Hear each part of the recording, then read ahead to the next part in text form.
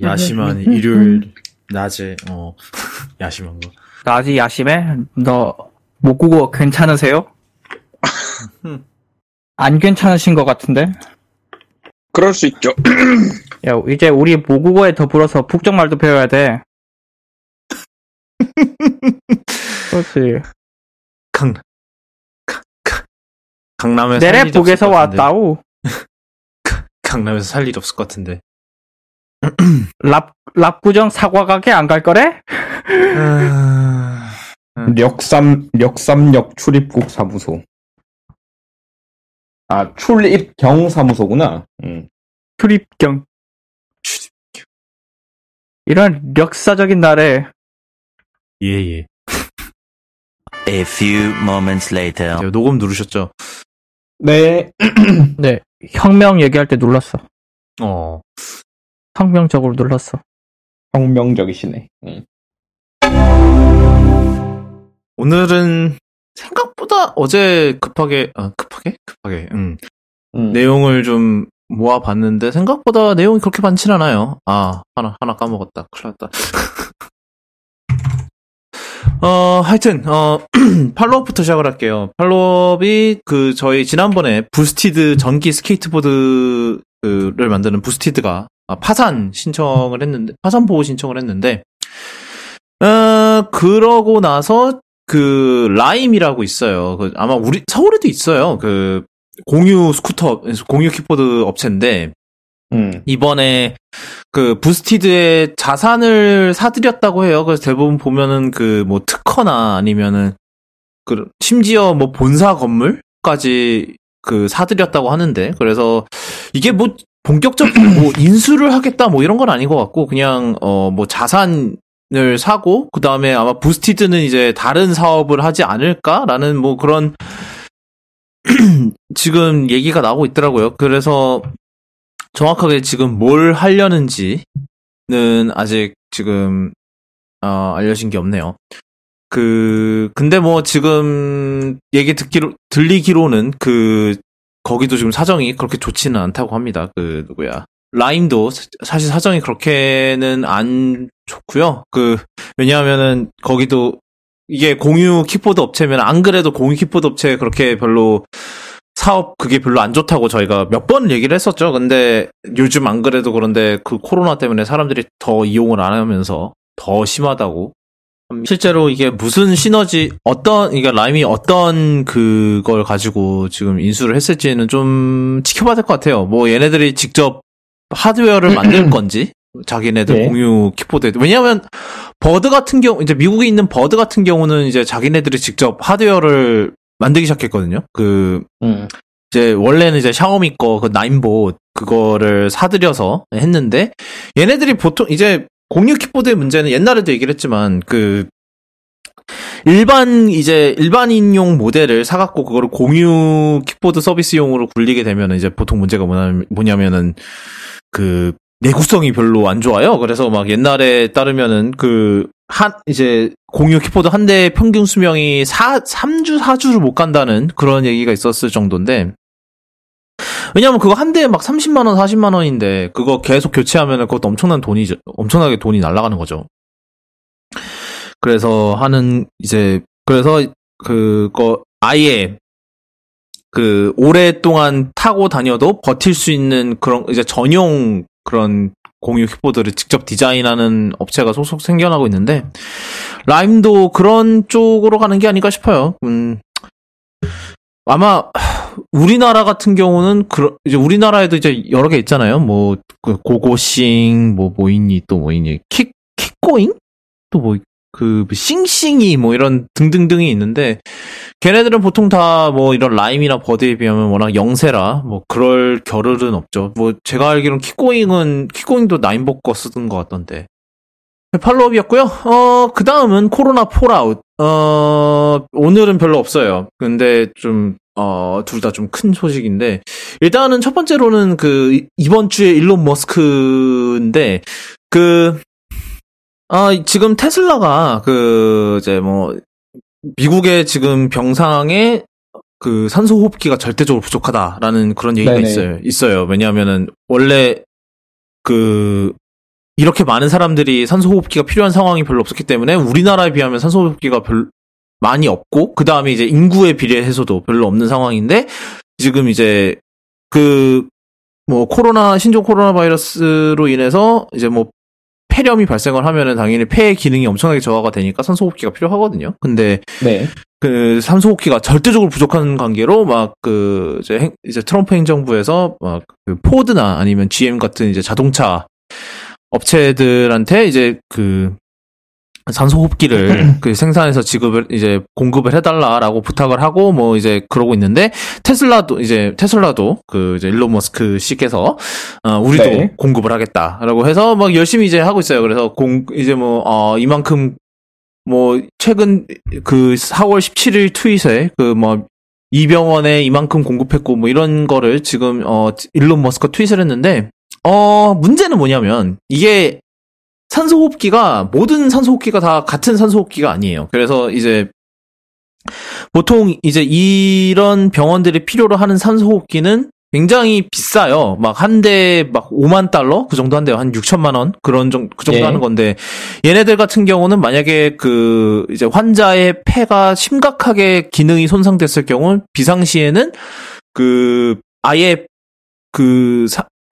환자의 호흡 기능을 완전히 대체할 수 있을 정도의 이제 성능이어야 한다라는 그런 조건이 있대요. 그래서 그런 게 이제 산소호흡기, 그러니까 영어로 하면 벤틸레이터라고 하는 그런 류의 이제 산소호흡기인데, 이제 테슬라가 지금 공급하고 있는 산소호흡기는 그거보다 한두 단계 낮은 수준이래요. 그래서 그러니까 병원 측에서도 없는 거보단 낫다라고 얘기는 해요. 왜냐하면은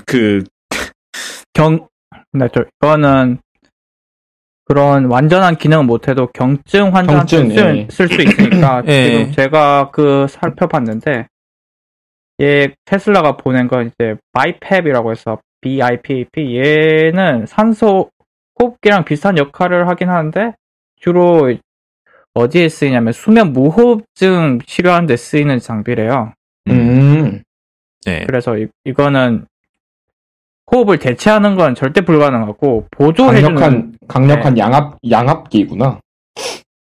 그렇죠. 숨을 쉴 때 좀 더 편하게 쉬게 해주는 그렇게 생각하시면 될 것 같고 대체는 안 되는 장비이기 때문에 그렇지만 병원 말대로 없는 것보다 훨씬 낫다. 네. 경증에 쓸 수 있기 때문에.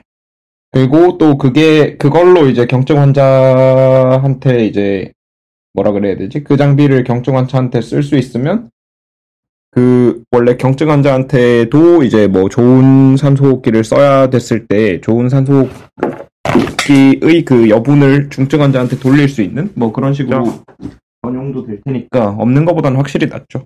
네, 그래서 그렇긴 한데 이제 일론 머스크는 계속해서 벤틸레이터를 보내고 있다라고 식으로 얘기를 하니까 이 아저씨가 벤틸레이터가 뭔지를 모르는 건지 아니면 거짓말을 하고 있는 건지 아마 정확히 모른다고 보는 게 맞지 않을까요? 그래서 이제 이제 병원에서는 이제 이게 벤틸레이터라는 그걸 필요한 수준의 사양 같은 거를 이제 아무래도 전달을 할 텐데, 이제 그런 테슬라를 비롯해서 이제 포드나 이제 GM 같은 이런 자동차 업체들한테도 그렇게 전달을 할 텐데, 왜 이제 벤틸레이터라는 그 기준에 충족하지 못하는 수준의 기계를 왜 자꾸 벤틸레이터라고 포장을 하고 있느냐라는 그런 지적인 것 같아요. 지금 대충 보면은. 그래서. 일리 있는 지적이긴 한데, 없는 것보다 훨씬 낫다니까. 그렇게 해서 그러니까 일론 머스크가 옛날에 저희 코로나 패닉 is dumb부터 시작을 해서 참네. 모르겠네요. 그렇고요. 그 다음은 이제 아마존이에요. 아마존이 요즘 이제 상한가를 달리고 있나? 모르겠는데 주가는 모르겠는데 하여튼 주가는 이제 폭락했던 거에서 복구하고 미국은 상한가가 없죠? 있나? 없어요? 그러니까 그건 이제 시장마다 다를 것 같은데. 고점을 찍고 있다 치죠. 근데 이제 지금 요즘 이제 아마존 같은 경우는 이제 필수 품목만 지금 배송을 하는 상황이에요. 그래서 이제 어떻게 보면은 최적화죠. 이제 물류 상태에 최적화인데 그러면서 지금 이제 이렇게 있는 물류센터에 있는 직원들에 대한 그 논란이 좀 이제 처우에 대한 논란이 터졌어요. 그래서 지금 이제 어차피 물류센터를 막 100% 로봇으로 가동을 할 수는 없으니까 이제 그 직원들이 나와서 일을 해야 되잖아요. 이 시국에. 그러니까 말 그대로. 거의 사실상 이제 필수 인원인 건데, 아마존 입장에서는. 근데, 이제 그런 만약에 이렇게 필수적으로 이제 일을 해야 한다고 하면은 이제 당연히 그 최소한의 그 조치는 취해야죠. 예를 들면은 뭐, 이제 회사에 출근을 할 때, 뭐, 그 온도 체크를 이제 체온 체크를 한다든가 아니면 이제 마스크를 지급을 한다든가 이런 기본적인 이제 그런 대책을 해야 되는데 아마존이 이거를 안 하고 있다라는 논란이 있어요. 그래서 막 내부 이제 물류센터 직원들이 뭐 이거에 대해서 시위를 했다가 잘리고 아마존한테서 심지어 이번에는 이제 물류센터 직원이 아닌 이제 시애틀에서 근무하는 이제 그쪽 직원, 이제 본사 직원도 항의를 이제 그러니까 트위터로 항의를 했다는 것 같아요. 트위터로 항의를 했는데 잘렸다고 합니다. 이제 그거 같은 경우는 이유가 이런 내부적인 비판을 이제 대외적으로 했다라는 이유로 잘랐다고 해요. 그래서 그분은 어떻게 됐나 모르겠네. 제가 미국이 이번 코로나 사태 관련 뉴스를 보면서 네. 어떤 아마존 그 창고 직원분이 그런 필수적인 것만 팔아야 되는 거 아니냐고 그 기자들 앞에서 항의를 하는 모습이 있었어요. 그분이 하는 요지는 이거예요. 뭐 아동용 책 교육에 필요하니까 이거는 팔아야 될 수 있죠. 그런데 뭐 성인용품을 왜 팔고 있냐? 이건 필수품이 아니다. 이런 맞아. 그때 그런 거 들었다. 맞아. 무슨 왜 내가 이 시국에 왜 딜도를 배달하고 있어야 되냐라는 그런 식으로 얘기를 했었던 걸로 기억을 하는데 그 사람도 잘렸을걸요? 그 사람이 그 사람이 잘렸어요? 아이고. 그 사람이 모르겠네요. 하여튼 그때 자른 이유가 뭐랬더라? 그 회사의 안전 정책을 안 따랐다라는 이유로 잘랐다는 그런 이상한 소리를 하는 것 같은데 인터뷰할 때 마스크 쓰고 있었던 것 같은데. 네. 그래서 이제 뭐 아마존 같은 경우는 또 게다가 이제 지금 그래도 물류 직원이 더 필요한 상황이래요. 그래서 막 한 17만 개 정도의 일자리를 지금 더 내야 되는, 그러니까 더 이제 직원을 고용해야 하는 상황이라고 해요. 그래서 지금 뭐 다른 데서는 이제 지금 막 일자리를 잃고 있는 상황이니까 또 그런 쪽으로 또 포장을 하는 모양이더라고요. 이제 그런 분들께 우리는 이제 일자리를 제공을 해드리겠습니다라는 식으로 임시적으로나마 그렇게 그런 식으로 또 이제 포장을 하고 있는 모양이더라고요. 근데 이제 또 그거의 이면에는 그렇게 고용한 사람들을 제대로 챙겨주고 있냐라고 물으면 또 가 되는 것 같아요. 좀 그러네요. 그래서 원래는 아마존이 프라임데이라고 매년마다 이제 7월 달쯤에 하는 대규모 할인 행사 비스름한 거 있잖아요. 그거를 그렇죠. 원래는 직구의 날이죠. 예. 직구의 날. 블랙 프라이데이는 직구의 날인데 원래는 예정대로 하려다가 지금 미룬다는 소식이 또 있는 모양이더라고요. 하기가 힘들 것 같다라는 식으로 해서. 하여튼 그러네요. 참.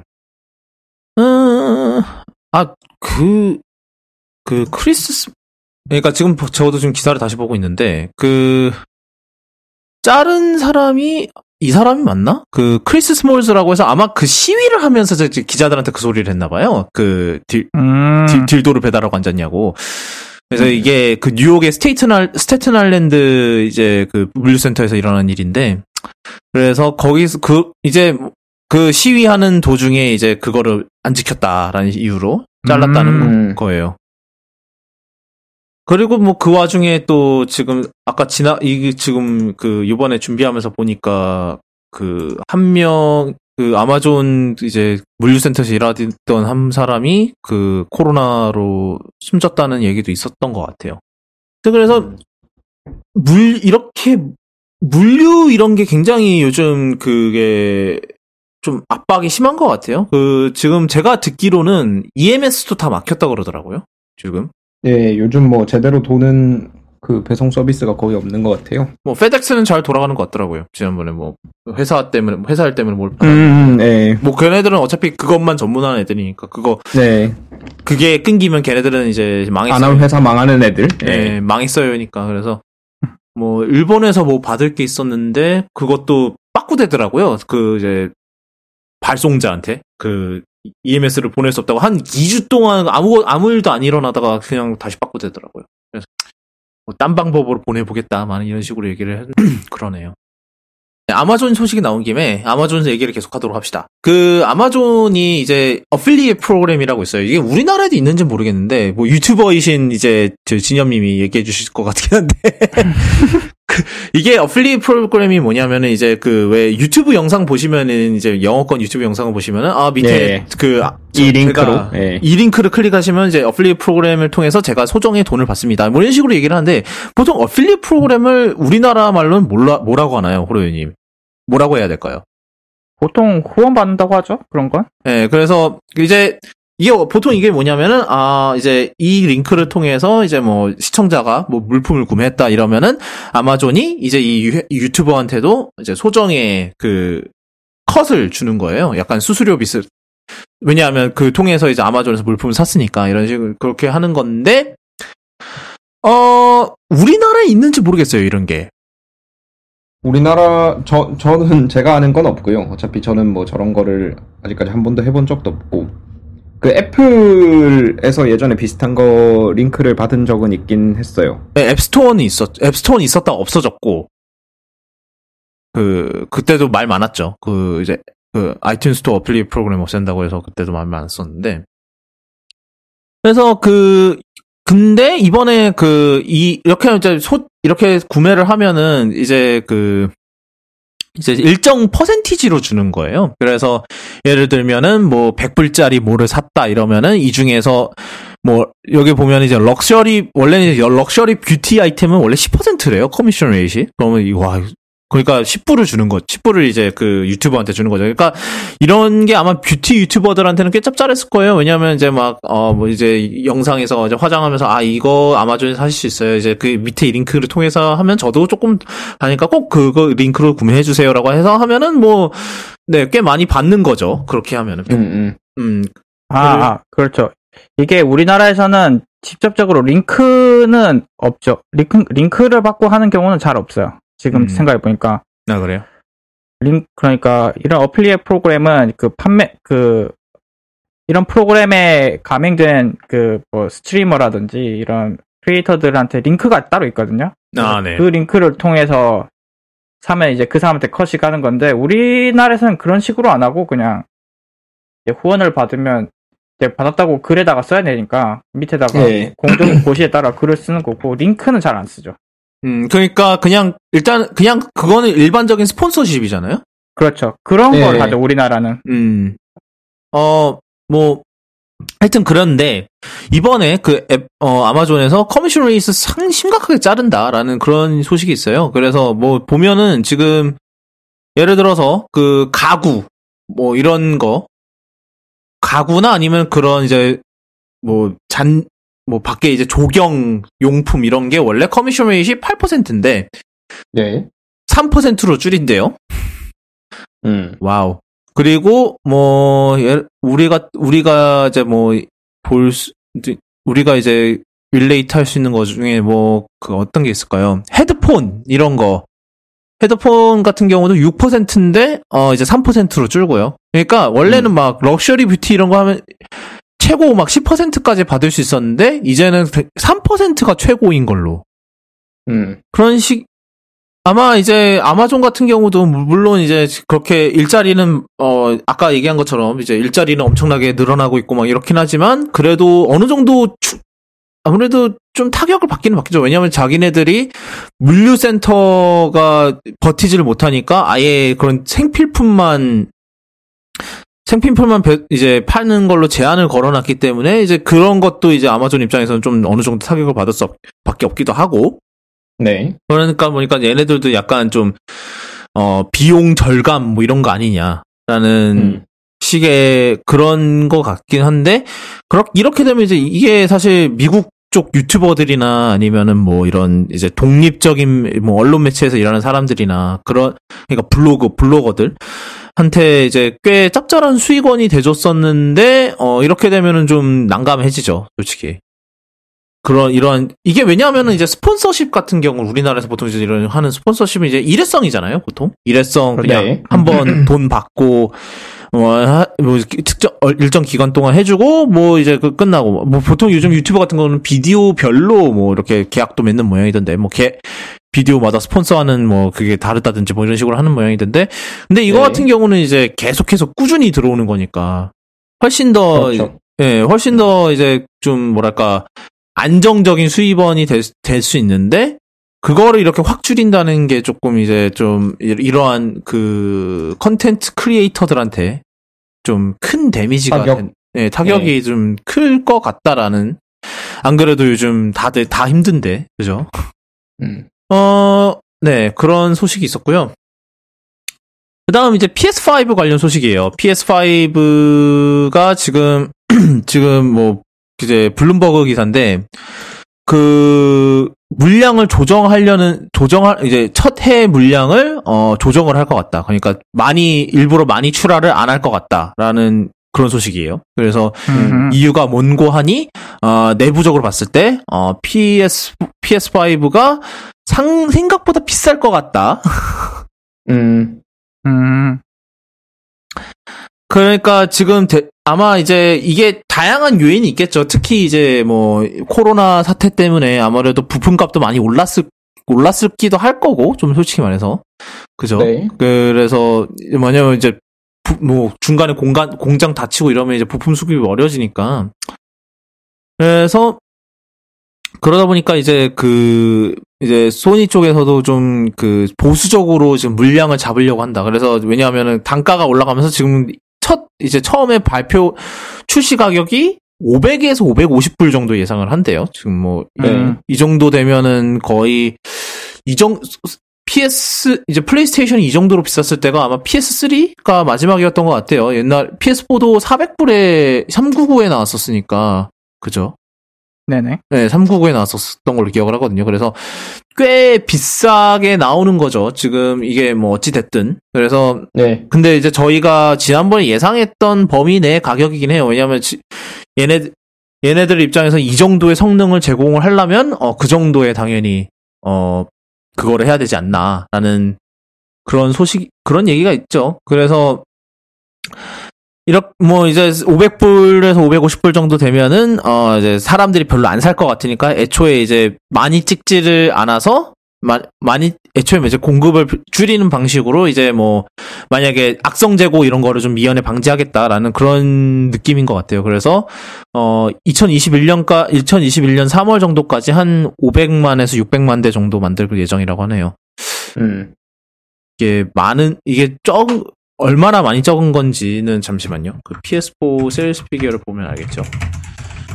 자, PS4 콘솔 유닛이 2014년 8월 당시 기준으로 1000만 대 팔았네요. 그러니까 뭐 아마 글쎄요. 1000만 대 정도 팔았었으니까 사실 뭐 비슷한 양이긴 한데 이제 뭐 아무래도 시간이 흘렀고 이러다 보니까 아마 PS4의 초반 성적보단 더 좋을 걸로 기대를 했다가 이제 가격을 보니까 그럴 것 같진 않다. 약간 그런 식으로 나가는 게 아닐까.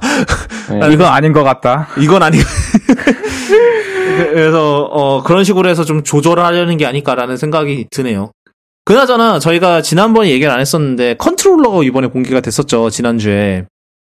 어떻게 생각하세요? 컨트롤러에 대한 찬사가 이어지던데 전 자세히는 안 봤습니다. 이게 설명을 해주시죠. 어떻죠?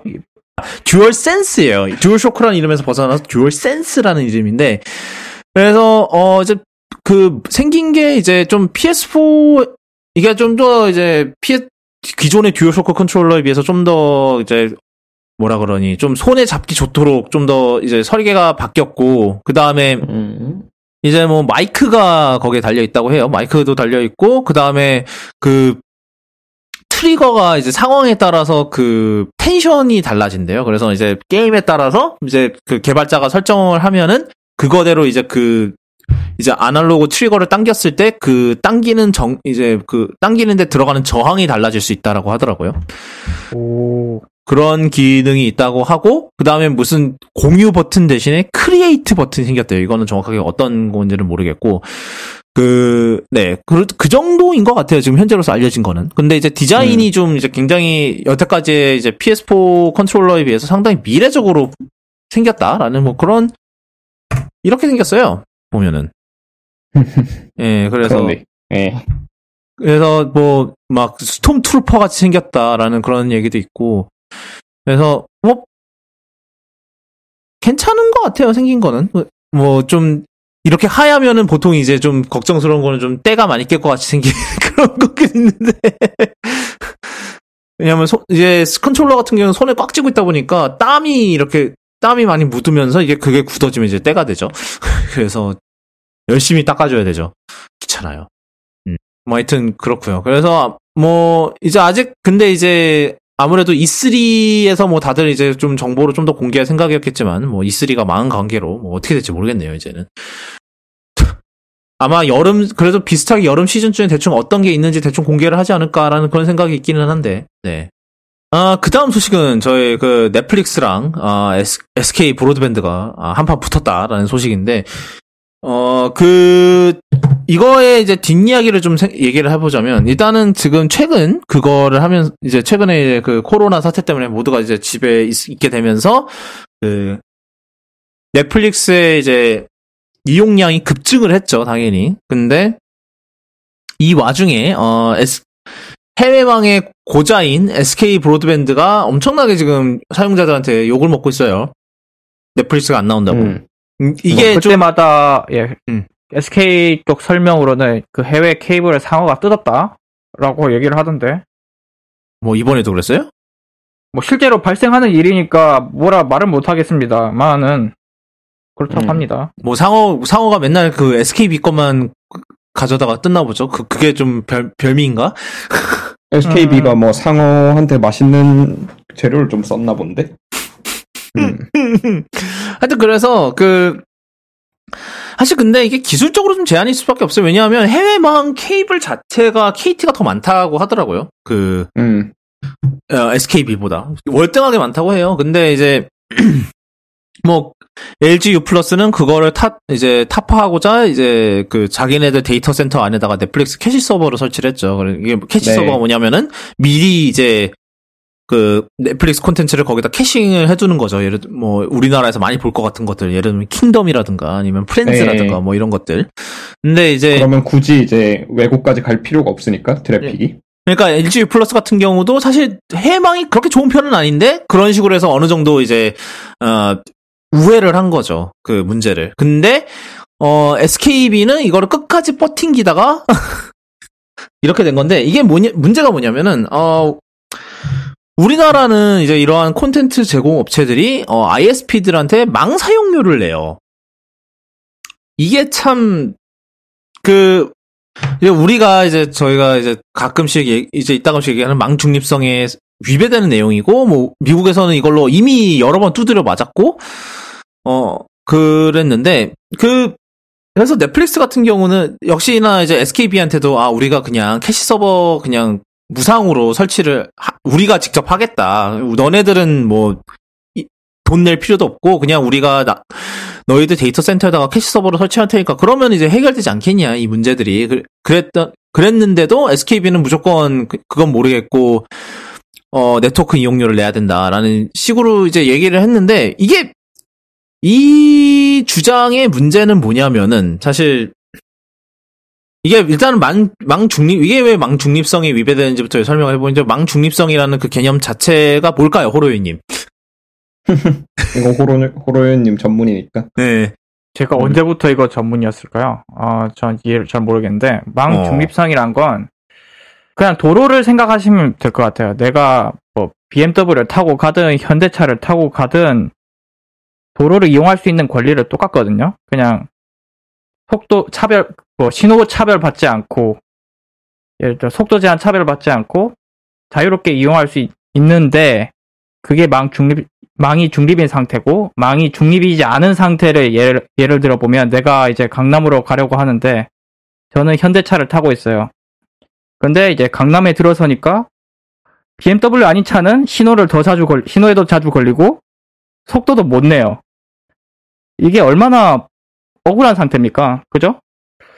이게 이제 망 중립이 아닌 상태라고 생각하시면 될 것 같아요. 지금 현재 한국의 망 상태는, 그러니까 인터넷은 중립도 아니고 안 중립도 아닌 아주 애매한 상태예요. 여기까지고요. 하여튼 그래서 이제 우리나라 같은 경우는 이런 거 이게 망 중립성이라는 그 전제 하에서 이렇게 인프라가 생겨난 게 아니라서 좀 그런 개념이 많이들 부족하죠. 예를 들면은 대표적으로 옛날에 멜론 끼워 팔기 했던 거 있잖아요. SKT가 이제는 안 그러지만. 네. 이제 예를 들어서 뭐 멜론을 들으시면은 데이터에서 차감 안 됩니다. 이것도 사실 망 중립성을 해야 하는 거예요. 왜냐? 모두가 동등하게 데이터를 까야죠. 예를 들어서 그러니까 예를 들어서 만약에 내가 멜론 듣다가 애플뮤직을 듣고 싶다 그러면 애플뮤직도 까면 안 돼.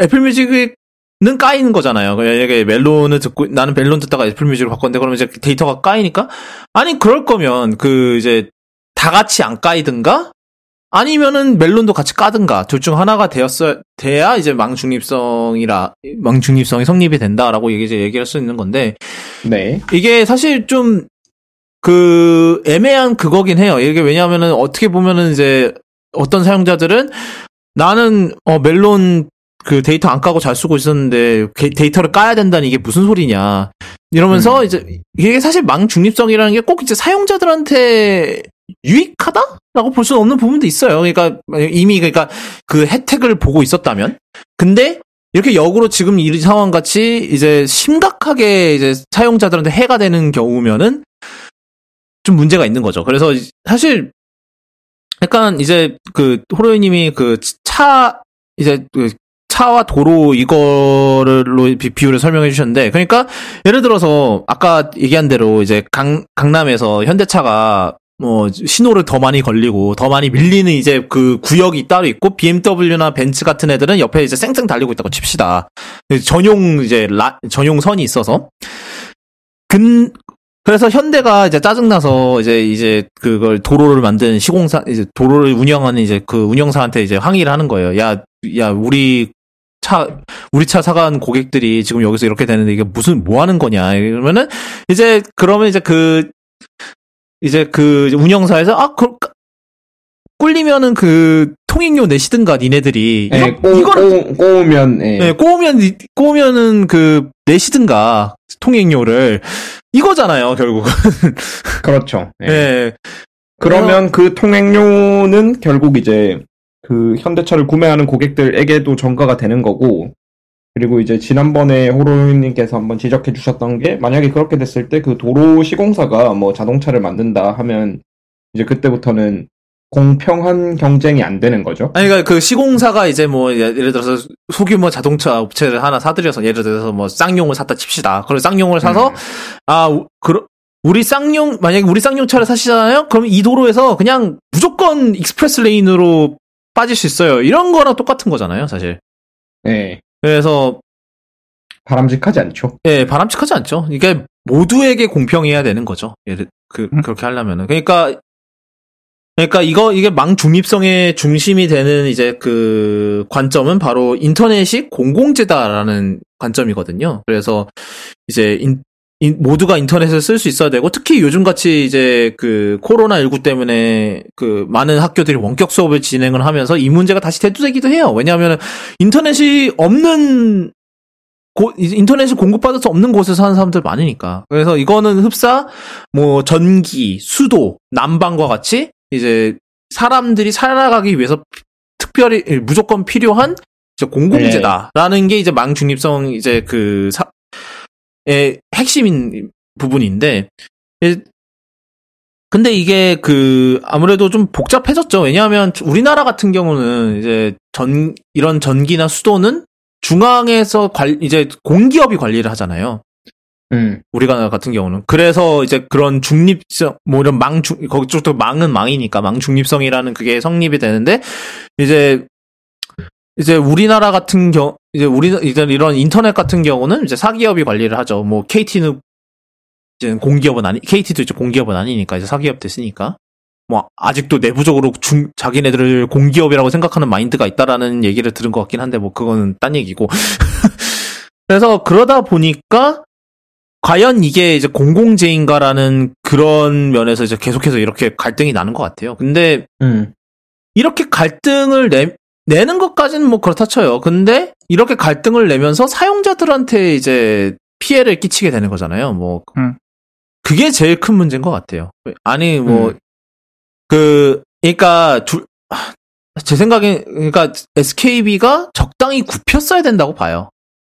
왜냐하면 이렇게 버텨봤자 넷플릭스는 계속 느려질 거고, 그러면 사용자들은 넷플릭스를 제대로 못 보는 사용자들은 당연히 떠나겠죠, SKB를. 제가 최근에 트위터에서 SKB 짜증나서 그 KT 간다라는 걸 얼마나 많이 봤는데, 사실.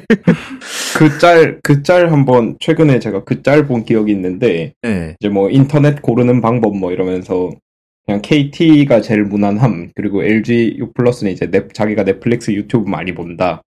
그리고 제일 밑에 SKB는 이제 누가 자기 가족을 인질로 잡아가서 SKB를 사용하지 않으면 죽여버리겠다고 할 때 조금 고민해 볼 만하다라고 적혀 있었어요.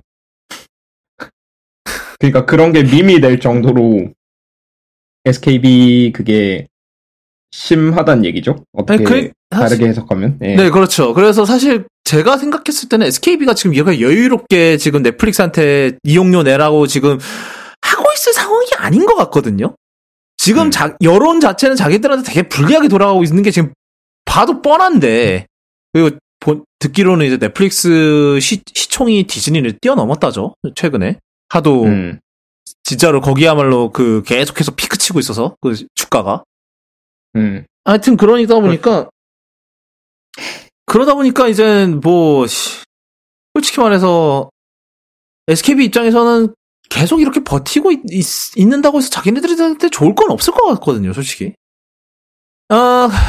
그 다음 소식은 이제 좀 몇 가지 스마트폰 쪽 소식들을 전해보도록 하겠습니다.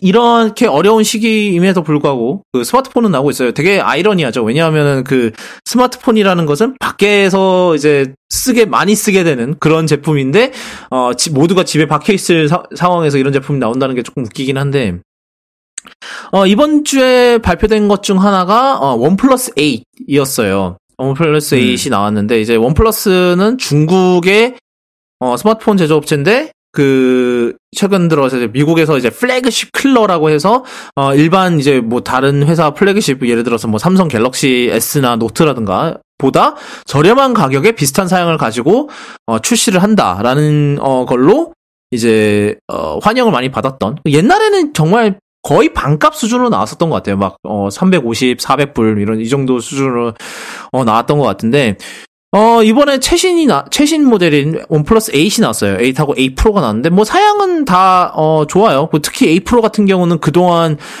계속해서 안 넣어주던, 무선 충전이 드디어 들어갔고요. 와. 애플보다 늦은 애들이 있네? 근데 얘네들은 이제 독자 무선 충전 규격을 개발을 해서 30W 무선 충전을 한대요. 그리고 옛날에 저희가 잠깐 얘기를 했었는데, 얘네들이 인증 비용을 아끼려고 IP68 인증을 안 받았었어요. 근데 이제 방수를 지원하긴 합니다라고 이렇게 얘기를 했었는데, 이번에 드디어 IP68 인증을 받았다고 합니다. 하여튼 그런데 문제는 이제 원플러스가 계속해서 이제 조금씩 가격을 올렸었어요. 여태까지 계속해서. 근데 이번에 또 좀 많이 올라갔다 그러더라고요. 이번에 원플러스 8하고 8 프로가 있는데, 8이 이번에 699부터 시작을 하고, 그 다음에 8 프로가 899부터 시작을 한대요. 그래서 이게 더 이상 플래그십 킬러가 맞나, 그냥 플래그십이 된 거 아니냐라는 얘기도 하는데, 그러니까 옛날에 왜 다크나이트에서 이런 대사가 있잖아요. 영웅으로 죽거나 아니면 오래 살아서 빌런이 되거나 라는 그런 대사가 이제 하비덴트가 하는 대사인가 그럴 건데 약간 그런 경우가 아닐까라는 말도 있더라고요. 그러니까 얘네들이 이제 하도 맨날 플래그십 킬러라면서 계속 이제 이렇게 하다가 결국 자기네들도 플래그십 수준으로 좀 가격을 올려버린 거 아니냐. 물론 여전히 갤럭시 S20보다 많이 S20 울트라는 고사하고 S20보다도 많이 싸긴 해. 100불 정도 쌀 거예요. S20이 지금 미국에서 999 정가는 물론 요즘 엄청나게 리베이트 때리고 뭐 이러고 있다고 합니다만 하도 안 팔려서 요번에 보니까 그러니까 요번에 이제 S20 S20 프로모션이 뭐냐면은 사서 그 2년 동안 이제 2년 동안 리스를 하는데 그 2년 기간이 끝나면은 그 이제 다시 반납을 할 때 중고가를 많이 쳐준대요. 그래서 그 중고로 파는 것보다 더 이득인 수준? 반값을 돌려준대나 모르겠던 것 같아요. 그걸로 2년을 버티시면. 그러니까 그러면 그 사실상 S20을 500불에 살 수 있는 거죠. 그러니까 이번에 삼성도 꽤 죽을 쓰고 있는 그런 모양새인 것 같아요. 하여튼 그래서 이제 원플러스도 이렇게 나왔고요. 그 다음에 LG가 우리의 참 불쌍한데 LG가 이제 그 지금 새로운 플래그십을 준비하고 있더라고요. 그래서 아무래도 이제 제가 생각했을 때는 G 시리즈하고 V 시리즈가 작년에 대차게 이미지를 말아먹었으니까 뭐 잘 나왔다고는 잘 나왔나요? 어떻게 생각하시나요? 닥터몰라님 만져보셨나요? 네, 만져는 봤는데 뭐 별 감흥은 없었어요. 그거는 LG 기준에서 잘 나온 거예요. 그러면. 심각한 문제가 없으니까. 네. 뭐 근데 뭐 저 잠깐 만져본 거라서 뭐 어쨌든 간에 그 잠깐 만져보는 동안에는 심각한 문제를 느끼진 못했네요. 그러고 보니까. 훌륭했네. 하여튼 그래서 제 생각에는 그 이미지 자체가를 많이 말아먹은 느낌이라 그래서 이제는 그래서 다시 하는 약간 지금 이제 라인업을 브랜딩을 다시 갈아엎는 과정인가 봐요. 그래서 이번에 새로운 스마트폰을 이제 티저를 하고 있어요. 이름이 벨벳이래요. 약간 이거 그 느낌이네요. 총선 끝날 때마다 대패한 쪽에서 이제 해체하고 이름만 바꾸는. 뭐 좀 있으면 뭐 어디라고는 얘기 안 하겠지만 곧 그렇게 하겠죠. 뭐 우리는 최근에 그 코랄색한데요. 네, 뭐 뭐 이번에는 색깔도 좀 바꿔야 되나? 색깔 이제 그 색이 조금 너무 튀니까 이번에는 무미 건조하게 회색? 오, 무채색. 무채색. 그 코드가 뭐죠? 그 이미지 편집 툴에서 색깔 없는 거 완전 투명. 완전 투명. 그 패턴을 할까요? 알파 채널. 어쨌든 예. 네. 그래라. 뭐 말씀하시는지 알겠네. 예. 네, 그래서 이번에 그 티저가 있다가 지금 어젠가 오늘인가에 드디어 디자인 영상이 나왔어요. 보셨어요 이거? 제가 올리긴 디자인 봤는데요. 네. 도대체 뭐가 다른 거지? 그러니까 약간 되게 이게 뭐 카메라 배치 조금 동글동글하게 귀여운 건 알겠는데 벨벳? 도대체 어딜 봐서 벨벳? 뭐 그거는 뭐 이거는 제가 봤을 때 약간 뭘까 그 소니랑 갤럭시 노트를 좀 짬뽕한 것 같아요. 좀 디자인이. 그건 있어요. 예전부터 그 LG가 휴대폰에 디저트 이름 붙이긴 했어요. 예전부터 뭐 초콜릿부터 시작해가지고 그 계보를 잇겠다? 뭐 그래도 꼴에 이어폰 단자는 있답니다. 아직도. 와우. 근데 이번에 스냅드래곤 865가 아니라 765G를 쓰네요. 그러니까 5G를 지원하긴 하는데 한 단계 낮은 CPU 프로세서죠. 물론 이제 프로세서가 모든 거는 아닙니다만. 예, 중요하죠. 예. 모든 건 아니지만 그래도 중요는 하죠. 근데 이제 일단은 여기서부터 이미 이제 갤럭시 이제 S20한테 한 수 접고 들어가는 거죠, 약간. 그렇죠. 예. 그런데 그러니까 아직 뭐 디자인만 공개가 됐어요. 그래서 모르겠네요. 이게 지금 되게 거슬리는 게 이게 전면샷이 있거든요. 이 전면샷을 보면은 제가 지금 이제 여기다 할 건데 이게 베젤이 위에가 되게 신경 쓰여요. 곡면이 달라. 또 곡률이 달라요? 이 자세히 보면은 이제 화면의 곡률이랑 모서리 곡률이 달라요. 아, 그러네. 이게 은근히 거슬려요. 은근히요? 대놓고 거슬리는데? 이게 이제 말해주고 나니까. 이게 이유는 알겠는데 왜 이렇게 했는지 아마 디스플레이 이렇게 저기까지 곡률을 확장할 정도의 기술력이 없는 것 같아요. 뭐 삼성은 그런 기술력이 있으니까 이제 이번 S20을 거의 이제 끝까지 밀었지만 LG는 아직 그런 기술력까지는 없는 것 같은 그런 느낌이 드네요, 좀. 그래서 좀 앞에서 보면 조금 그시기하고요. 뭐 뒤에는 뭐 물방울 카메라래요. 그래서 약간 물방울의 모양을 본따서 만든 이제 카메라 디자인이라는데. Why? 그리고 이 색깔 패턴은 되게 노트 10의 그런 총천연 CD색, 저희가 옛날에 얘기했던 그 CD색을 따라한 것 같아요. 굉장해요. 네. 그래서 아직 뭐 가격 정보나 이런 건 아직 안 나왔고요. 아마 이제 곧 나올 것 같은데, 저는 이걸 보면서 뭐 이따가 얘기를 하겠지만, 제 생각에는 이게 LG가 만약에 진짜로 벨벳에 이제 진지하게 이제 마케팅 푸시하고 싶었으면은 푸시하고 싶었고, 그 다음에 이번 주에 아이폰 SE가 나온다고, 이제 아이폰 SE 얘기는 이따가 할 거예요. 근데 아이폰 SE가 나올 거면, 나온 걸 알고 있었으면은 다양한 루머를 통해서든 아니면 뭐 거기 내부 스파이든 뭐든 통해서 정보를 입수를 했으면 제 생각엔 좀 무리를 해서라도 SE보다 먼저 공개를 했어야 될 것 같았거든요. 근데 이제 SE가 공개됐을 때는 이름만 공개가 됐어요. LG 벨벳이라는. 근데 그것도 제가 생각하기에는 이미 유출이 돼버려서 억지로 공개를 한 것 같긴 해요. 벨벳이라는 상표명이 먼저 공개가 돼버렸거든요. 공식 공개도 아니고.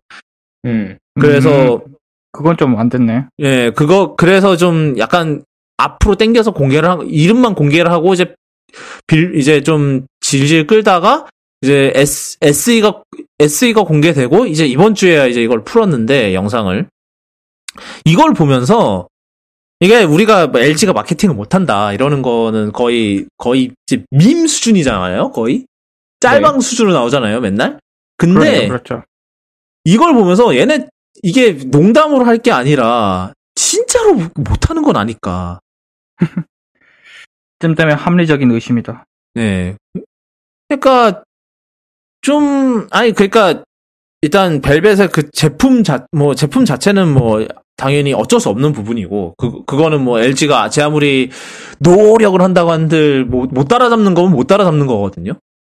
근데 이거를 그래도 마케팅 쪽에서 어떻게든 포장을 해줘야 되는데 이거는 전혀 서포트가 안 되는 그런 마케팅이었던 것 같아요. 지금 이게 전반적인 이런 거 자체가 거의 지금 대재앙 수준의 지금 마케팅인 것 같거든요. 그러니까 아마 LG도 제 생각에 제가 알기로는 원래 이거를 아마 MWC에서 공개를 하려고 했다는 걸로 들었거든요. 근데 이제 그게 당연히 코로나 때문에 취소되면서 이제 다 밀린 건데 그래서 참 안타까워요. 그래서 참 이거 보면은 진짜로 뭐 이건 마케팅은 진짜로 못하는 수준인데 이쯤 되면 그러니까 약간 진짜로 어떻게 보면은 될 놈은 되고 안 될 놈은 안 된다일 수도 있는데 이쯤 되면은 될 기회도 못 잡는 애들이 아닐까?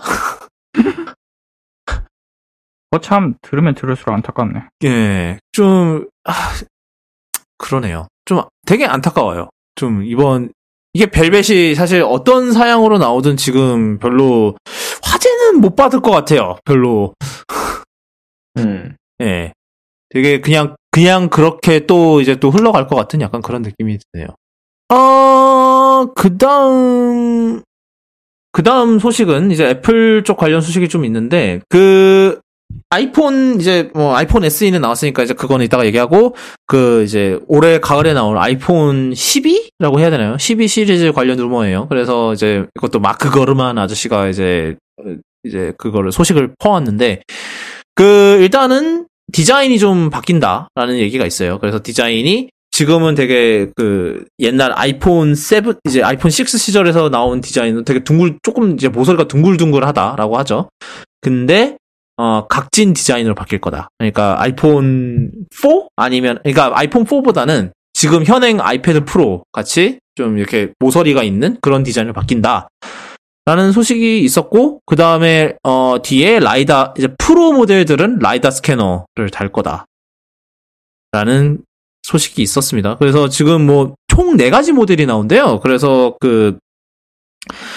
아이폰 11 시리즈가 5.4하고 6.1인치인가? 그렇고, 그 다음에 아이폰 12 프로가 이제 6.1하고 6.7, 이렇게, 총 4가지 모델로 나올 거라고 하고요. 한 번에 4가지가 나오는 거는 거의 최초일 거예요. 제가 알기로. 그렇지 않나요? 그렇죠. 예, 제가 4가지가 한 번에 나온 거는 없어요. 아이폰. 없어요. 네. 세 가지는 본 것 같은데. 3가지는 요번에도 아이폰 11 프로 맥스 네, 이렇게 한동안 계속 3가지였죠. 네, 그랬으니까. 근데 아마 2018 아니구나. 그리고 2017년부터 계속 3가지였네요. 어찌됐든.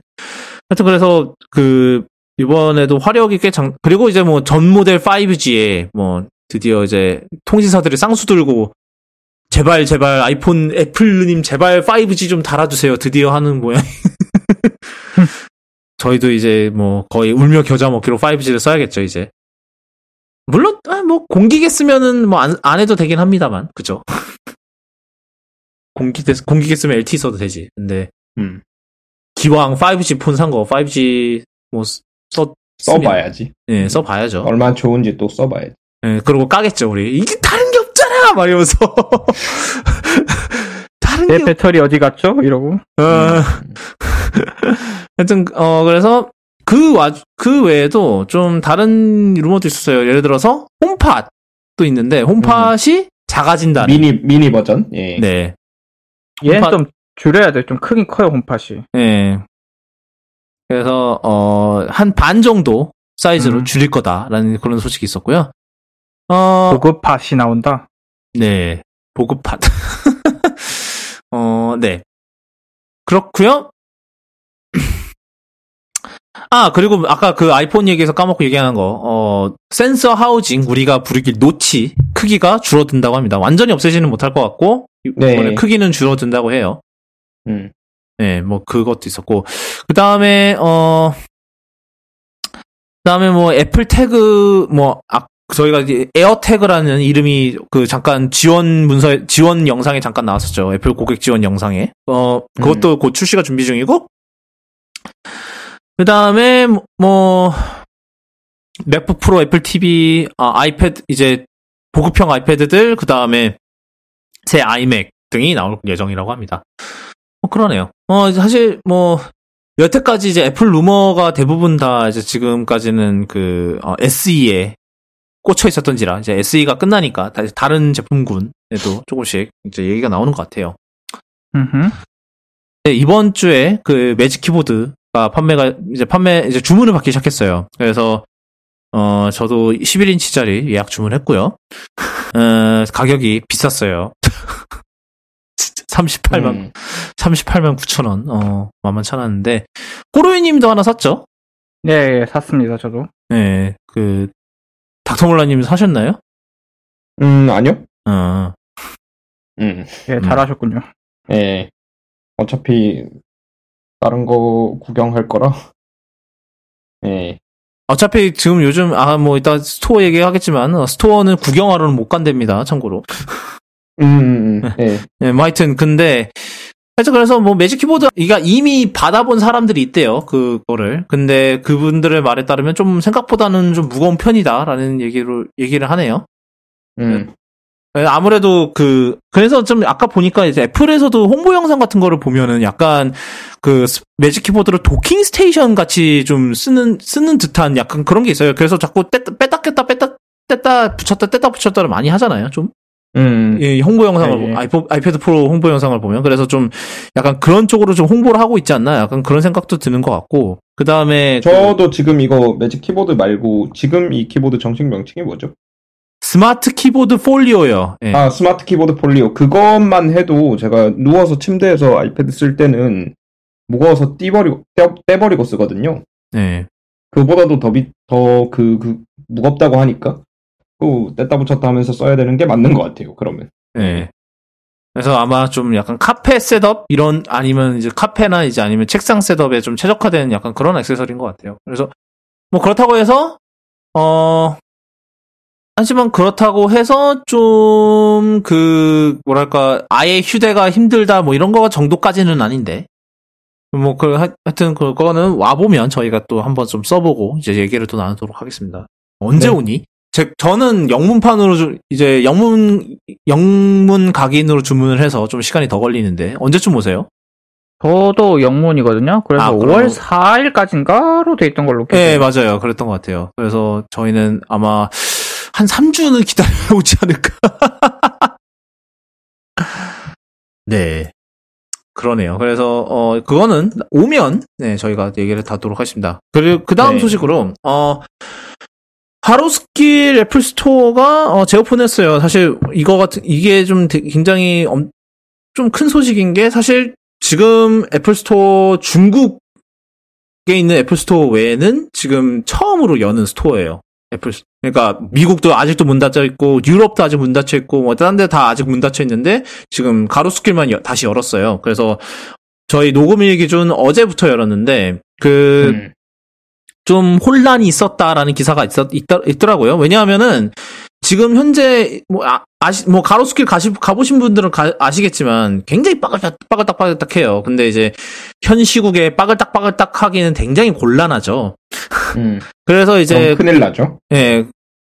이제 새로운 코로나 바이러스 배양소가 되는데 그래서 이제 사회적 거리두기를 물러보는 사회적 거리두기 실현을 위해서 지금 이제 애플 쪽에서 한 게 지니어스바 업무를 중심으로 이제 하는 거예요. 그래서 뭐 이제 수리를 맡기거나 수리한 거를 찾아야 되는 사람들을 중점적으로 일단은 받아들이고 그다음에 대부분의 온라인 이제 거기서 뭘 구매하고 싶으시다 이러면은 거의 무조건 온라인에서 주문을 하도록 그렇게 장려를 하려고 했다라고 그때 발표를 했는데 그럼에도 불구하고 이게 제대로 이제 뉴스로만 나왔으니까 애플 쪽에서 공지를 한 건 많이는 없고 그래서 아마 이제 구경하러 이렇게 간 사람들도 꽤 있었나 봐요 어제. 그래서 난리가 났었다라는 식으로 좀 애플이 대처를 잘못했다라는 식으로 이제 비판하는 기사가 좀 나왔더라고요. 근데 어느 사람은 고양시에서 왔는데 지금 못 들어가게 한다는 게 말이 되냐면서 쌍욕을 했다라는 그런 얘기도 있었다고 해요. 사실 애플이 제대로 공지를 안 한 건 잘못인 것 같긴 한데. 예. 멀리서 와서 하신 거 이해가 되는데 감정 노동자분들한테 그런 식으로 쌍욕하시는 건 안 됩니다. 그거 불법이에요 심지어. 서비스업 종사하시는 분들 그거 쌍욕하면 그거 불법입니다 참고로. 네, 그때 무슨 법이었지? 제가 한번 언급했던 것 같은데 그때 법이 개정되면서 산업보건안전 어쩌고저쩌고 그런 게 있는데. 예, 그런 법이었어요. 그래서 그런 경우에 이제 서비스 거부할 수 있거든요. 그러시면 안 되고. 그러니까 이번에 지니어스바 특히 이제 AS 못 받으셔야 되는데 지금까지 못 받으셨던 분들이 있잖아요. 그분들 이제 우선적으로 하는 건 잘하는 것 같고요. 네. 구경은 이제 애플 스토어가 아니더라도 다른 데서도 할 수 있으니까 좀 덜 붐비는 대로 가시면 되고 그 주변에 어디지? A샵인가? 하나 있거든요. 거기 그냥 애플 스토어 열고 나서는 이제 좀 팔이 날리는 거기서 가서 윌리스였나? 예, 거기 가서 보셔도 되고 팔이 날린다고 하니까 미안하네. 실제로 사람 좀 없긴 해요 거기는. 팔이 날리는 거 맞지 뭐. 그러니까 사실 그거를 분산하기를 원하면 사실 애플 입장에서는 아주 간단한 솔루션이 있어요. 애플 스토어를 더 열면 돼요. 더 열거나 아니면 이제 그쪽으로 구경은 거기서 구매도 거기서 하시고. 그리고 이제 거기서 이제 코로나 터지면은 우리 탓 아니니까.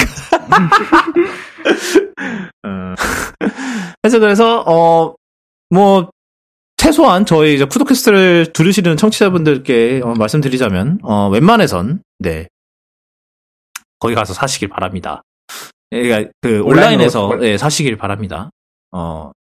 아이폰은 아이폰 SE는 아니면 뭐 아이패드 프로나 아니면 매직 키보드나 하여튼 구경하는 거 자체가 뭐 그 구경한다고 가는 거 자체가 사실 지금 현재 시국에서는 좀 위험하죠. 그래서 안 그래도 막 그 가로수길 열었다 그랬을 때 저 이제 트위터에서 아는 분이 아유 또 거기 또 난리 나는 거 아니냐고 뭐 그런 식으로 우려를 표하시는 분들도 있었어요. 안 그래도 좀 가로수길 시끄러워 죽겠는데 왜 시끄러운지 모르겠어요. 뭐 가로수길 죽어가는 상권이라더니 뭐 네 그렇고요. 그 다음은 그러니까 이번에 그 새로운 macOS부터 그 애플이 이제 맥북도 배터리 관리를 하려는 그런 기능이 추가가 됐다고 해요. 그래서 지금 카탈리나 10.15.5 베타가 지금 테스트 중인데 그 여기에 배터리 최적화 기능이 이제 들어가요. 이제 이거 같은 경우는 저희 그 옛날에 아이폰 배터리 게이트 때 애플이 도입했던 그거랑 거의 비슷한 방식이라고 해요. 그래서 똑같이 이제 아이폰처럼 이제 충전 사이클이나 이런 거를 다 이제 보고 있다가 만약에 어차피 책상에 충전기 꽂고 계속 어차피 하실 거면 80%까지만 충전을 하겠습니다. 뭐 이런 식으로 충전 속도를 조정을 한다고 해요. 그래서 물론 원하시면 이 기능은 끄실 수는 있습니다. 뭐 그런데 그러니까 이게 이제 좀 이거를 이제 아직 베타인데 이미 이제 이거를 이제 이제 프레스를 통해서 이제 얘기를 하고 이제 사용자들한테 이미 지원 문서가 있어요. 심지어 아직 베타 버전인데도. 그러니까 지금 애플 입장에서도 이거에 대해서 굉장히 신경을 쓰고 있다는 소리인데 이게 아무래도 배터리 게이트 때 커뮤니케이션을 안 했다는 이유로 소송까지 당하고 난리가 나니까 그때 전례가 있으니까 교훈을 배웠다 이거죠. 네, 교훈을 배우고 이제 미리 이제 합니다. 라는 식으로. 사실 중요하죠. 사실 배터리, 사실 맥북 특히 이제 요즘같이 이제 배터리가 자체 교체가 안 되는 경우에는 더더욱 이제 이러한 관리나 이런 게 굉장히 중요해지는데, 네. 하여튼, 그래서 뭐 원하시면 끄실 수는 있다고 해요. 근데 뭐, 웬만해선. 어차피 근데 이제 그런 거잖아요. 대부분 많은 사람들이 이제 노트북을 그냥 집에서 그냥 꽂아놓고 쓰시는 경우가 많고, 그 다음에 스타벅스 가서도, 뭐 스타벅스든 어디든 뭐 카페든 가서도, 거기서도 그냥 꽂고 쓰는 경우도 많으니까. 오히려 그럴 때 이제 배터리 수명 관리가 안 되거든요. 그렇죠. 그냥 계속해서 충전하니까. 물론 이제 기본적으로 이제 관리해주는 회로는 있긴 하지만, 이제 이거 같은 경우는 그 관리 회로에 덧붙여서 이제 소프트웨어 알고리즘을 이제 뭐 머신 러닝이든 뭐든 코딩된 알고리즘이든 이거를 적용을 해서 더 이제 강화를 하는 거죠. 그거를. 그 관리하는 거를. 그래서 일반적으로 뭐 배터리가 20에서 80% 왔다 갔다 할 때 제일 수명이 최대화 된다고 하는데 맨날 꽂았으면 거의 100%만 맨날 유지하는 거니까 수명이 오히려 안 좋거든요. 그런데 이제 지금까지는 그런 환경에서 쓰시는 분들은 제대로 관리가 안 되는 건데, 그런 것도 관리해준다니까, 그건 좋은 거죠? 예, 그래서, 근데 이제 제가 생각이 드는 거는, 아니, 그 아이폰도 했고, 그 다음에 이제 맥북도 하고 있으면, 왜 아이패드는 안 해주는 거지? 아이패드도 해줘야 되지 않나, 이제는? 그런 생각도 좀 들더라고요. 특히 막 요즘같이 이제 아이패드도 컴퓨터 대체품입니다. 이러고 있으면은, 그렇죠. 이게 뭐 줌 수업 많이 하니까 꽤 아이패드로 줌 수업 하는 분들 많더라고요. 받는 분들도 많고. 하는 그렇죠. 분들은 못 봤는데, 받는 분들이 꽤 많아요. 그렇다 치면은 당연히 더 이제 해줘야겠죠. 그런 거를. 네. 그래서 아이패드도 곧 하지 않을까? 14에서 해주던 뭘 하지 않을까라는 생각도 드네요. 아직까지 안 하고 있다는 게 더 놀랍긴 한데. 네. 마지막으로, 저희가, 이번 주에 아이폰 SE가 발표가 됐죠. 아직 출시는 안 됐고, 출시는 다음 주인데, 이제 간단하게 얘기를 해볼게요. 저희가 예상했던 대로, 루머에서도 하도 많이 나왔지만, 4인치 디자인을 버리고 4.7인치 디자인으로 갔어요. 그래서 제 생각에는, 이제 현실적인 이유도 있었을 것 같아요. 예를 들면은, 지금 아이폰, 이제, 여기저기서 이제 부품을 가져왔는데 이게 과연 4인치 디자인 안에 들어갈까? 안 들어갈 가능성이, 뭐, 예를 들어서, 이제 제가, 그래서는 언급을 안 했는데, 탭틱 엔진 같은 경우 굉장히 크거든요? 응? 그거 같은 경우, 그것 때문에 뭐 옛날에 아이폰 7에서 이어폰 단자를 뺐네, 뭐네, 뭐 이런 얘기도 있었는데, 그래서 사실 자리가 없었을 가능성이 높을 것 같아요. 지금 들어가 있는 뭐 센서나 카메라 센서나 이런 걸 고려했을 때 4인치에다가 이거를 넣으려면은 물론 뭐 다 부품을 재설계하고 뭐 이러면은 가능은 했겠지만 그러면 이제 가격이 또 올랐겠죠. 그만큼 이제 개발비가 늘어나니까. 그래서 그랬을 것 같고 또 뭐가 있을까요? 그래서 4.7인치 아이폰 8을 기반으로 디자인을 했고요. 그리고 좀 차이점이 있는 게 이제 색상이 총 3이에요. 블랙, 화이트, 그 다음에 프로덕트 레드인데, 화이트 모델도 앞에 유리가 검은색입니다. 그래서 아마 이거는 원가 절감을 위해서가 아닌가 싶어요. 그냥 하얀색 유리도 따로 생산하려면 그것도 돈이니까, 검은색 유리만 다 생산하면, 돈이 줄어들죠, 당연히. 네. 네, 이제 재고 관리도 쉬워지고, 그래서. 네, 재고 관리가 쉽죠. 네. 네. 근데 이제 좀 약간 그런 것도 있는 것 같아요. 좀 옛날 3GS 시절 생각나는 약간 그런 것도 있는 것 같아요, 좀. 그 앞에가 검은색이고 뒤가 하얀색이었던 시절이 있었죠, 옛날에. 네, 그리고 뭐 당연히 예상대로 A13 바이오닉을 쓰고요. 그래서 제가 이 글에서 생각 외로 많이 얘기했던 얘기가 어떻게 애플은 그 플래그십에 들어가는 프로세서를 이렇게 고작 55만 원짜리 아이폰에다가도 넣을 수 있을까요?라는 그거였는데 좀 이거에 대해서는 아마 저보단 다토몰라님이 좀 더 자세히 아실 테니까 좀 설명해 주시면 좋을 것 같아요. 네, 뭐 일단 AP라는 게 결국은 이제 반도체 칩이잖아요. 그렇죠. 네. 그 인텔 CPU 같은 거, 인텔이나 AMD CPU 같은 거 이제 우리가 구매를 하게 되는데 상당히 비싸잖아요. 그렇죠. 많이 비싸죠. 네, 그러니까 이제 반도체 같은 경우에는 제조 원가? 그러니까 뭐라 그래야 되지? 전체 가격 중에서 실제 제조 원가가 차지하는 비중이 있고, 그 나머지는 이제 반도체 뭐 설계도 해야 되고, 아키텍처도 만들어야 되고, 그걸 실제로 이제 공장에 지어야 되고, 뭐 어쨌든 그런 비용들이 많은데, 그 제조 원가 부분이 생각보다 그러니까 인텔 CPU 비싼 CPU들 기준으로 봤을 때 그 전체 에서 차지하는 비중이 적어요. 그러니까 그 아키텍처를 개발하고 뭐 그거를 설계해서 그 아키텍처로 이제 실제 칩으로 만드는 뭐 그런 과정들에 들어가는 비용이 상당히 큰데 이제 그 비용들은 이제 고정비라고 하나요? 그거를? 예. 고정비가 되는 거니까 많이 팔면 많이 팔수록 그 비용들은 나눠진단 말이죠. 그렇죠. 그래서 사실 애플처럼 자기가 직접 이제 칩 설계부터 쭉 다 하고 이제 생산만 맡기는 기업 같은 경우에는 사실 A13을 여기 아이폰 SE에 쓴다고 고정비가 더 늘어나진 않기 때문에 뭐 애플 입장에선 크게 손해볼 게 없는 거죠.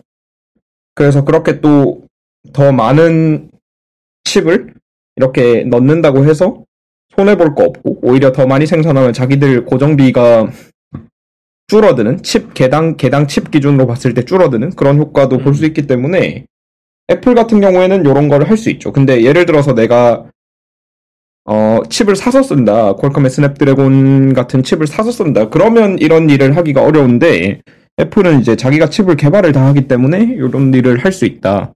큰 비용 상승 없이. 예, 그렇게 볼 수 있겠습니다. 그래서 뭐 A13을 쓰고요. 그래서 뭐 이게 또 다른 좋은 점이 그 소프트웨어 업데이트를 상당히 오래 받을 수 있다는, 뭐 아이폰은 늘 그랬죠. 그래서 뭐 지금 iOS 13 같은 경우는 5년 전에 나온 아이폰 6S를 벌써 아직도 지원을 하고 있고, 뭐 1세대 아이폰 SE도 그렇고. 그래서 이번 SE도 대충 한 4년 반에서 5년 정도 계속 소프트웨어 업데이트가 나오지 않을까라는 생각이 들고요. 그래서 뭐 한 번 사시면 계속 그렇게 오랫동안 쓰실 수 있는 거죠. 그리고 카메라가 조금 이제 불확실한 부분인데, 원래는 뭐 처음에 나왔을 때는 뭐 10R 카메라를 쓰지 않았을까라는 생각이 있었는데, 지금 뭐 애플에서 설명을 들은 바로는 8의 이제 그 센서랑 이제 렌즈랑 그거를 그대로 가져와서 쓰는 것 같아요. 이제 거기에다가 이제 A13의 이미지 처리 이제 프로세싱을 쓰는 건데 그 덕에 이제 좀 이제 아이폰 11에서 이제 아이폰 11 시리즈에서 하는 그런 이제 추가적인 그런 소프트웨어 보정도 들어가요. 예를 들면 이제 시멘틱 렌더링이라고 해서 지금 화상에 잡히는 부분을 구역별로 나눠서 이제 각각의 피사체의 이제 종류를 인식한 다음에 그거에 알맞는 이제 최적화된 이제 보정을 적용하는 그런 기능이 있어요. 이제 이게 아이폰 11에서 들어갔는데 이게 A13의 ISP 덕에 가능한 거죠. 그래서 8보다는 확실히 카메라가 많이 좋을 것 같아요. 그러니까 비록 8이랑 똑같은 이제 뭐 센서를 렌즈를 쓰지만 이렇게 소프트 후처리하는 과정이 상당히 진보했기 때문에 8보다는 훨씬 나은 사진을 뽑아줄 것으로 기대가 되는 부분이에요. 그러네요. 그래서 생각보다 이렇게 할 얘기가 없지. 사실 뭐 SE가 뭐 사실 막 이제 부품떨이 폰이라고 그러잖아요. 이제 이제 아이폰에 이제 이제 저쪽 이게 이제 약간 좀 SE를 좀 비하하는 표현으로 쓰는 건데, 그러니까 그 말인즉슨 뭐 옛날 부품 그냥 가져다가 그냥 조합해서 내놓은 거 아니냐. 뭐 맞는 말이긴 한데, 근데 사실 그게 역으로 생각을 해보면 일단 1차적으로 장점이 가격을 많이 낮출 수 있었죠. 지금 봤듯이 가격이 아까 얘기했지만 SE가 이번에 가격이 55만 원이에요. 그래서 64기가에 55만 원인데 이 정도면은 상당히 잘 나왔죠, 사실. 지금 환율이 디비지는 걸 감안하더라도 꽤 잘 나온 가격인데 뭐 거의 생태계 교란 수준이죠. 예, 뭐 그렇죠. 지금 뭐 아까 벨벳은 이미 나오기도 전에 죽였고요. 걔는 이제 8머식이 이제 플래그십 CPU도 아니고 AP도 아닌데 가격은 이미 얘보다 비쌀 것 같고, 그런데 속도는 그 최상위 퀄컴 프로세서를 써도 A12에 안 되는데, A13에 안 되는데, 그럼 이제 성능 부분에서는 이제 답이 없는 거고, 다른 부분에서 차별화를 해야 되는데, LG가 지금까지 그게 안 되니까 거거든요.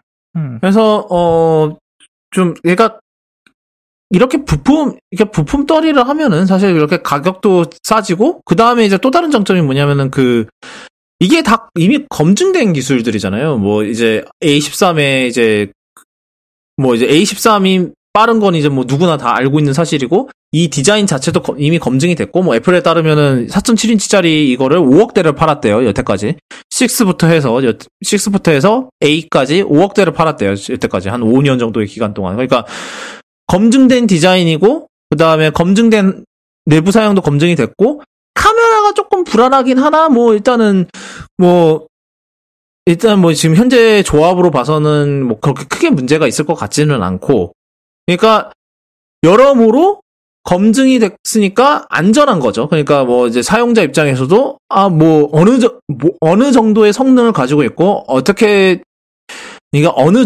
어떤 느낌일지 이런 거를 딱 알고 구매를 할 수 있다는 부분도 있고, 애플 같은 경우도 초기에 이제 초기 물량을 이제 뭐 생산을 할 때 오차가 이제 불량률이 줄어들죠. 이미 오랜 기간 동안 만들어 본 거를 다시 뭐 조금 재조합을 하긴 하지만 다 그거를 만드는 거니까 이제 불량률도 줄어들고, 그래서 여러모로 괜찮은 전략인 것 같아요. 이제 애플 입장에서는 요즘은 서비스를 푸시를 해야 되기 때문에, 그래서 이렇게 이제 SE를 통해서 이제 이게 애플 입장에서 가장 중요한 건 사실 이제 아이폰 판매량 자체를 늘리기보다는 아이폰을 사용하는 사람들을 늘려야 되는 거잖아요. 네. 그러니까 뭐 지금 옛날 아이폰을 쓰고 있는 사람들은 이제 SE로 업그레이드 유도하면서 그 사람들은 지켜야 되고, 그 다음에 안드로이드를 쓰던 사람들을 아이폰 옮기게 해야 되니까, 사실 그런 면에서 SE가 필요하다고 봐요. 특히 이제 요즘 같이 11 시리즈 같이 막 가격이 계속해서 올라가고 있는 상황에 생각을 하면, 뭐 특히 11 프로 같은 경우는 얘 3배죠. 11 프로 맥스가. 그 아이폰 SE의 3배예요. 그래서 사실 이 가격에 이제 신형 아이폰이 나왔다는 거는 그 사실 엄청난 메리트가 될 것 같아요, 사람들한테. 그래서 기대하는 분들이 많더라고요. 그 4인치 아이폰은 죽어도 4인치 한다는 분들은 뭐 이제는 가시고요. 네, 그거는 끝난 지 한 3년은 된 것 같으니까, 네. 아이폰은커녕 안드로이드에서도 이제 그 폼팩터는 사실상 없어요. 예, 그렇죠. 그러니까 사실 제가 알기론 아이폰 SE가, 그러니까 이러한 좀 우리가 아는, 회사에서 나오는 스마트폰 중에서 가장 작을 거예요. 뭐 아이폰 중에, 지금 현재 파는 아이폰 중에서 제일 작은 건 일단 고사하고. 그러니까, 그만큼 트렌드가 옮겨간 거죠. 트렌드도 옮겨갔고, 그 다음에 뭐 애플 입장에서도 굳이 이제, 그러니까 4인치를 뭐 유지를 하려면 유지를 할 수 있었겠지만, 이제 엄청난 수준의 재설계가 필요했을 거고, 그러기에는 너무 개발비가 많이 들어가고, 이러면 우리한테도 수지 타산이 안 맞는다. 그러니까 수지 타산이 안 맞으니까 결국 4인치를 포기하는 게 아니었을까? 그런 생각도 들어요. 뭐, 이제, 제 생각에는 4인치는 돌아오지 않을 것 같습니다. 불행히도. 네. 아마 4인치를 완전히 버리긴 힘든 게 아직 아이팟 터치가 4인치라. 그걸 까먹고 있었는데. 하지만, 일단은 제 생각에는 SE도 그 내년에는 지원 종료를 할 것 같더라고요. 왜냐하면 지금이 iOS 13 이제 거의 끝물인데, 14 나오면서 지금 지원이 끊기지 않을까? 그러면서 자연스럽게 이제 소프트웨어 지원 계속 받고 싶으시면 새 SE를 사세요. 조금 크긴 하지만 네, 그렇게 많이는 안 커요. 약간 이런 식으로 가겠죠. 네. 그렇고요. 우리나라에는 지금 5월 6일에 나온다는 썰이 있습니다. 지금 전파 인증이 아직 되진 않았는데, 그러니까 사실 보통 이제 애플이 이제 제품을 내놓고 이제 우리나라에 나올 때까지 한 3주? 4주? 길면 4주? 아이폰은 보통 한 달 정도 걸렸어요. 네. 한 4주 정도 걸렸는데, 지금 이제 2주 만에 지금 내놓겠다라고 하는 거는 지금 생각보다 좀 빨리 움직이는 모양새인 것 같더라고요. 그게 사실이란 전제 하에, 뭐, 이통사 관계자를 인용한 거긴 하지만, 뭐, 그래요. 그래서, 생각보다 빨리 SE를 만나볼 수 있을 것 같고요. 그러네요. SE, 지금 안 그래도 우리나라에서 지금 SE 사겠다는 분들이 많아요. 왜냐하면 특히 이제 약간, 요즘 코로나 사태 때문에 마스크를 계속 끼고 다녀야 되는데, 페이스 아이디 때문에. 페이스 아이디가 되는 분들도 있지만 마스크를 끼고, 저처럼 안 되거든요. 저는 지금 됐다 안 됐다 해요. 네, 저도 오락가락하더라고요. 네, 마스크가 이제 마스크를 계속 바꿨으니까 이제 그 마스크는 또 적응이 안 되는지 됐다 안 됐다 하더라고요. 코로나 때문에 경제적인 영향으로 휴대폰에 갑자기 휴대폰을 바꿔야겠는데 100만 원, 150만 원 이렇게 못 쓰시는 분들도 많이 늘어났을 테니까. 그렇죠. 그런 시점에 이렇게 좋은 성능의 휴대폰이 55만 원에 합리적인 가격으로. 애플이 합리적인 가격이란 수식어를 붙이기도 힘든데 이건 정말 합리적인 가격이에요. 네. 꽤 괜찮은 가격이죠. 네네. 그래서 네. 저는 뭐 잘 나온 것 같아요, 이번에. 진짜로 사실 아이폰을 업그레이드 하긴 해야겠는데라고 말하는 순간 일단 SE부터 추천을 하고 볼 것 같아요.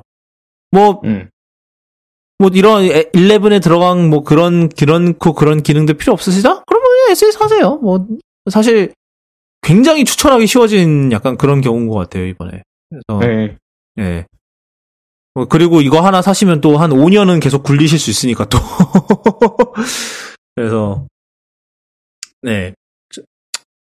한번 뭐 리뷰를 해보고 싶긴 한데 SE 오랜만에 이 폼팩터를 쓰는 건 어떤 기분일지 궁금하긴 한데 뭐.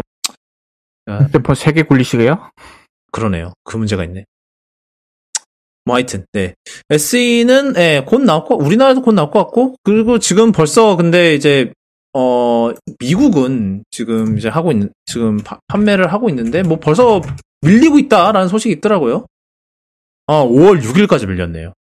5월 6일부터 13일로 밀렸네요. 그래도 한국보다 빠르다. 뭐 네. 아무튼. 네. 하여튼 뭐 아마 이제 청취자분들 중에서 뭐 아이폰 뭐 페이스 아이디 뭐 그 완전히 꽉 차는 디스플레이 이런 거 관심 없으신 분들 꽤 있을 테니까 뭐 그런 분들은 그냥 SE 사시는 게 제일 속 편했을 것 같아요. 네. 뭐 이거는 네. 뚜껑 열어봐야 알겠지만 나중에 이 폰을 한 3, 4년 굴리시고 수리를 받아야 될 때 아마 부품 값도 쌀 거예요. 호환 될 것 그렇죠. 같거든요. 그렇죠. 이미 어차피 얘네들 애플케어 그거는 거의 그대로 갈걸요? 사설에서 받으실 분들 분명히 있으니까. 사설. 아이폰, 여긴 아직 안 올라왔네. 아이폰 SE 2세대 129불. 놀라운 건 뭔지 아십니까? 그 아이폰 2세대 아이폰 SE의 그 화면 수리비가 아이폰 8보다 싸요. 뭐야, 이거? 뭐지? 분명히 같은 거 쓰는 거 아니에요? 뭐지? 대체? 안 갔겠다. 생각해보니까 얘네 3D 터치 빠졌잖아요. 그 갈면 3D 터치 모듈도 같이 갈리나? 3D 터치가 없으니까 SE는. 그래서 부품이 싼가? 8 말이야, 8. 8? 뭐 같이 갈리겠죠. 왜냐면 그게 그 터치 레이어 안에 들어가 있는 거잖아요. 아무튼 배터리도 쌉니다. 배터리도 49불이네요. 여튼 오랫동안 적은 유지비로 쓰실 수 있는 아이폰이 될 것 같아요. 뭐 막 그런 커팅 에지 이런 거에 별로 관심이 없으시다면 아마 저희는 계속해서 뭐 아이폰 12 이런 거 사겠지만요. 네. 하여튼 네. 오늘은 여기까지 하도록 하겠습니다. 오늘은 뭐 내용이 그렇게 많진 않았는데 하여튼 코드캐스트는 아시다시피 애플 팟캐스트 팟빵 네이버 오디오 클립 그리고 유튜브를 통해서 들으실 수 있고 오늘 다뤘던 내용 코드쿤.me/cast/117에 들어오시면은 오늘 다뤘던 내용 기사로 쫙 정리를 해놓으니까 한번 관심 있는 기사 있으시면 읽어보는 것도 좋을 것 같아요. 뭐 오늘 보니까 그 코로나 확진자가 10명 아래로 떨어졌다고 61일 만에. 좋은 소식이네요. 예, 하지만 그래도 긴장은 늦추지 않았으면 합니다. 지금 안 그래도 지금 지난번에 뭐 누구 클럽 갔다가 걸렸다고 뭐 그런 게 있어서 아직 좀 불안 요소는 많은 것 같고요. 그러니까 그 항상 지금 우리나라 말고 다른 나라들은 지금 계속 바이러스가 있으니까 우리나라만 종식이 될 수는 없거든요. 그러니까 뭐 메르스나 이런 거는 그 우리나라가 그때 제일 문제였으니까 우리나라 내부 이제 이게 하면 더 이상 유입이 없으니까 종식이 되는 건데 코로나 같은 경우에는 한 명의 환자만 또 외부에서 유입돼서 우리가 그 방역 당국이 그걸 못 찾아내고 사회적 거리두기가 깨지면 그 순간 다시 난리 나는 거거든요. 그렇죠. 그러니까 항상 조심하셔서 항상 조심하시고요. 그리고 뭐 웬만해선 여전히 밖에 안 나가시는 게 좋을 것 같고 그다음에 나가시게 되면은 뭐 손 열심히 닦으시고 마스크 끼고 다니시고 뭐 이런 거 당연. 뭐 거의 다 그래도 뭐 확실히 그래도 좀 약간 그 어두운 터널 끝에 빛이 보이는 것 같은 약간 그런 느낌이 들기는 해요. 어떻게든 네. 오늘 여기까지였고요. 다음 주에 또 뵀으면 좋겠습니다. 지금까지 들으신 청취자분들 가족들 그리고 청취자분들의 가장 소중한 가족들 되시는 분들까지 모두 안전하게 지내시고 저희는 다음 주에 돌아오도록 하겠습니다.